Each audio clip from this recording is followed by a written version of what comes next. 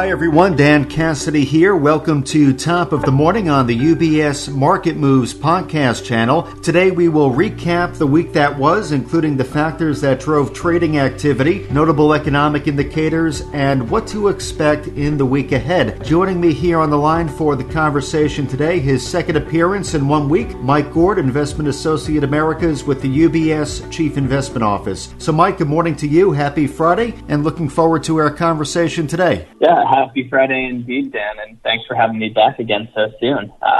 Looking forward to a bright and sunny one this afternoon up in the Northeast. So, as am I. The forecast looks awesome. Ahead. Absolutely. So before we get there, I know there's a few key topics we want to hit on for our listeners, our clients. It was a pretty busy week, and reflecting on the trading activity in particular, we did see the rotation out of growth and into value slow a bit relative to recent weeks. So, Mike, can you give us some insights into how they've been performing recently and what may have caused this more sideways movement this week? Yeah, absolutely. And you're spot on that they have been a bit more sideways moving this week. The biggest underlying factor has to do with the movements in treasury rates that we've seen recently. So typically in this rising rate type of environment, value outperforms, for a couple of reasons. The first being they're more cyclical. So as the economy recovers, rates start rising, their earnings prospects start to improve. The example I always go to is like a core value business of a bank. As rates rise, the curve steepens. They're able to make more money from lending and borrowing at various parts of the curve, boosting earnings potential. That, I think, is the most simple way to understand how these value companies, have better earnings in a rising rate environment. Now, the other big factor is that the standard dividend discount valuation models that are used to value these companies are very sensitive to changes in interest rates. And that's especially true for growth companies with lower or, less stable or predictable earnings. So higher market interest rates means a higher discount rate and lower share prices typically. So this week we saw longer end rates give up a bit of their ground. The 10-year was down, higher single-digit basis points, around 7 to 8 basis points. But over the last few weeks, those 10-year yields have still risen dramatically, around 23 basis points just since the beginning of March, and much more since the beginning of the year. And so, in this environment, in the month of March, value has outperformed growth by roughly 5%. The last comment I'll make here is that this week we did see some of the defensive sectors really shine. Utilities, consumer staples led the way in terms of weekly performance, again, due to their bond-like nature and their typically inverse performance to changes in treasury rates. So that's kind of what's going on this week. It's really an interest rate story. Thank you, Mike. A helpful color making sense of what we witnessed in the markets this week and the factors that drove the moves you spoke about. So another topic I want to hit on, a big point of interest this week. We did hear from Fed Chairman Jerome Powell a few times over the past few days, including an appearance up on Capitol Hill with now Treasury Secretary Janet Yellen, a former Fed chairman. Were there any notable takeaways from Fed Chair Jerome Powell's remarks with respect to the economic conditions we're currently living through and the role or remedy of policy on a going forward basis? Yeah. So we did get some further insights into the Fed's thinking this week, thanks to those few appearances from Powell. As you mentioned earlier in the week came the testimony on Capitol Hill, where I think the big takeaway from his comments was that he viewed this recent rise in Treasury yields that I mentioned earlier. He viewed that as very orderly and not near the point where it would meaningfully tighten financial conditions to where it might disrupt the economic recovery.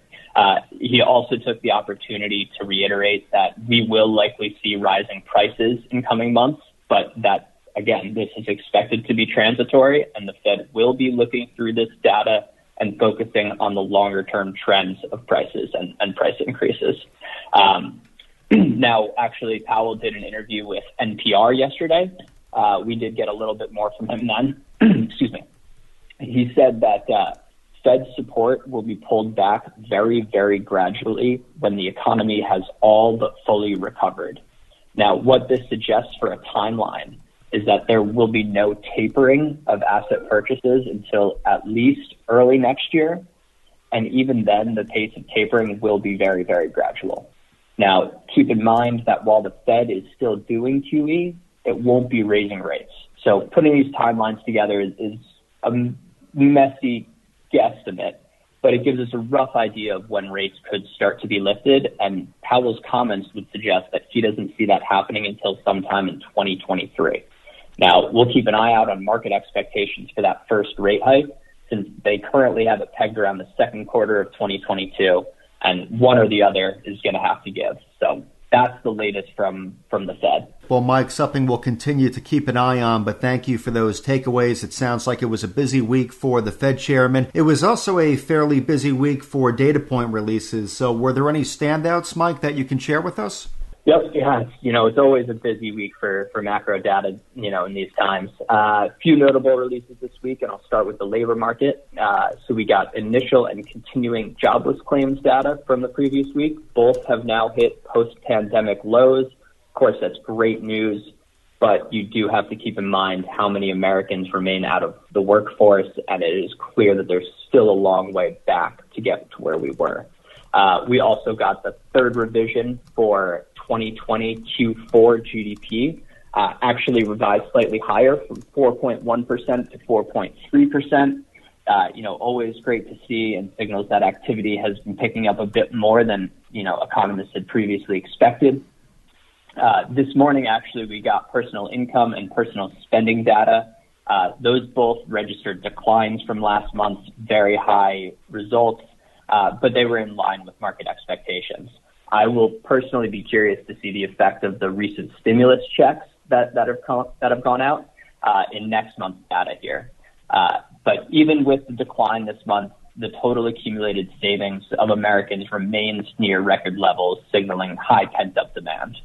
And then the last one I will touch on is we got the Fed's preferred inflation gauge reading this morning for the month of February.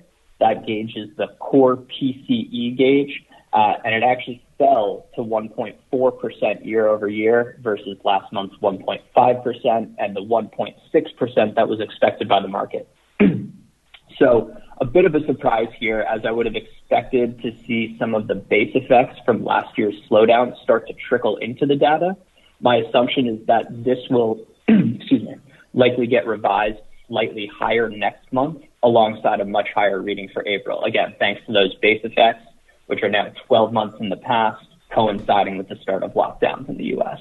Well, thank you, Mike. Interesting observations on this week's economic data and the picture it all paints for current economic conditions. So thank you for sharing some of those takeaways. Maybe one final question before we close out for this week, Mike. Looking ahead to next week, what will be some points of interest in particular that you will be monitoring? Yeah, of course. Always plenty to watch these days. So next week we will be getting more labor market data as we get, another week of initial and continuing unemployment claims. But we also do get non-farm payroll data for March, where, the street is looking for a big rebound after last month's disappointingly low reading. We will also get a few activity indicators like the ISM Manufacturing Index, currently sitting strongly in expansionary territory above 60. So we'd love to see it stay up there. The one indicator I'll personally be watching closely is the ISM prices paid reading, which is incredibly elevated at 86. For some context, the last time it was this high was in July of 2008, just before, the big market crash. Beyond economic indicators, I always try to keep my eyes, or at least one eye, on Washington. I'll be looking for some talking points or initial proposals for Biden's infrastructure bill, kind of anything that will give us some more color there. There's going to be a long road between today and getting anything passed, but it's still worth paying attention to how the different parties will intend to pay for what will be yet another, monumentally large fiscal package. There's going to be lots of fits and starts along the way because, as you know, Dan, every week is infrastructure week in D.C. It's been that way for years.